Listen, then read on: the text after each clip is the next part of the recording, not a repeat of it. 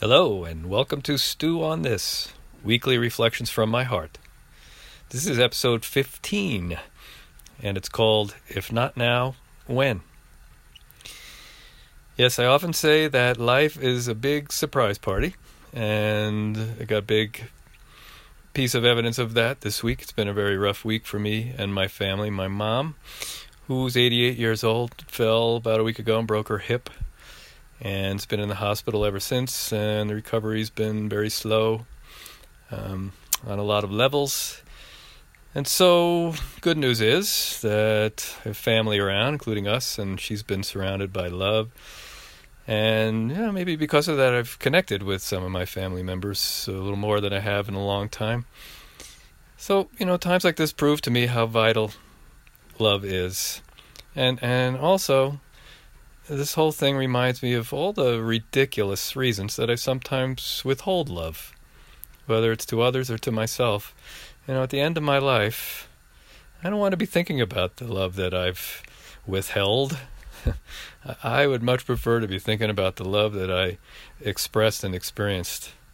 And it's really interesting to me how easy love is to access at times like this, and so hard at other times. Like in 2007, we had a terrible wildfire here in Lake Tahoe, and hundreds of homes were lost. We were evacuated for a while, but for the next few weeks, man, you could cut the love with a knife. It was so thick.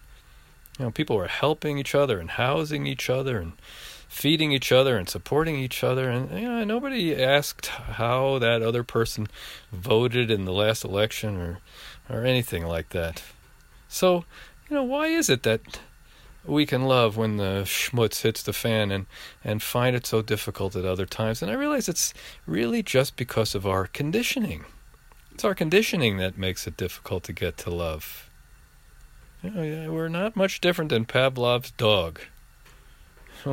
We tend to salivate when our bell is rung. And we may not salivate literally, but we withdraw or we separate or we get angry. Or I won't say we, I'll say I, attack or defend or try to find somebody to blame or justify. Stop me if this doesn't resonate. And I realize that the world offers lots of bells. And it's just my mind that tells me that whatever is going on is more real than the presence and power of love that is, and that always is, and is always ising.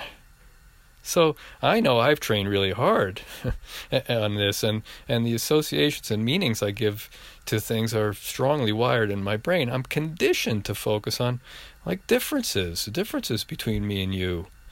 And so my mind has an unlimited ability to come up with reasons not to love, because my mind loves to, or it seems to love, to come from a place of separation or judgment or misperception. How could I love him or her? He's stupid, or he's lazy, or he's a Republican, or he drives terribly, or he drives me crazy, or whatever it is. And, it's the same idea. How can I love me when I am this way and I've done this and I haven't done this? So our responses when the bell rings are more like reactions, or at least mine are, and my initial ones are not always in the love category. I think we all might be kind of steeped in this sort of conditioning, and it seems sometimes that love or loving can really just not be in our natures. But it is our nature. It's just against our conditioning. The truth of love is true 100% of the time. But again, I can come up with lots of reasons not to. But what happens to those reasons when something happens, like someone's at the end of life or there's a wildfire? It's just my perception that changes. Right? I mean, people talk about unconditional love. But love, by definition, is unconditional. There are no conditions under which we can't love, even though it may go against our conditioning.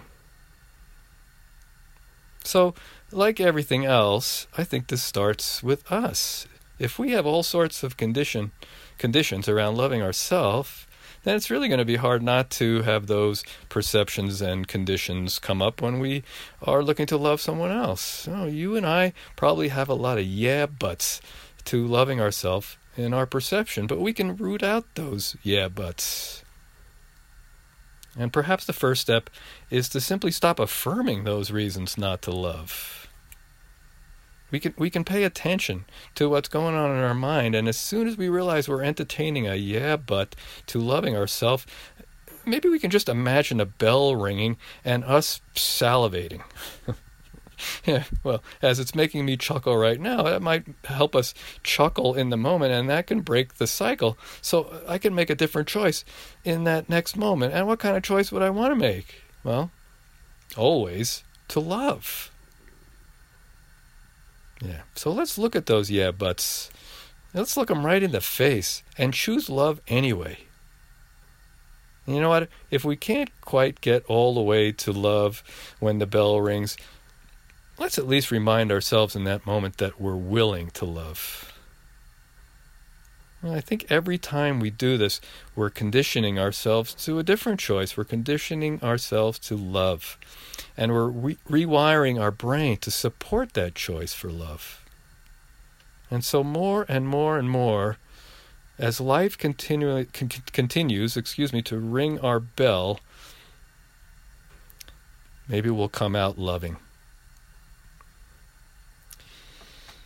Yes, I don't have much more to say to that, but I don't know what's more important to say. Let's not wait to start loving ourselves. Let's not wait till we think we deserve it, because we do. Let's not wait till others seem to deserve it, because they do. We are all the same love.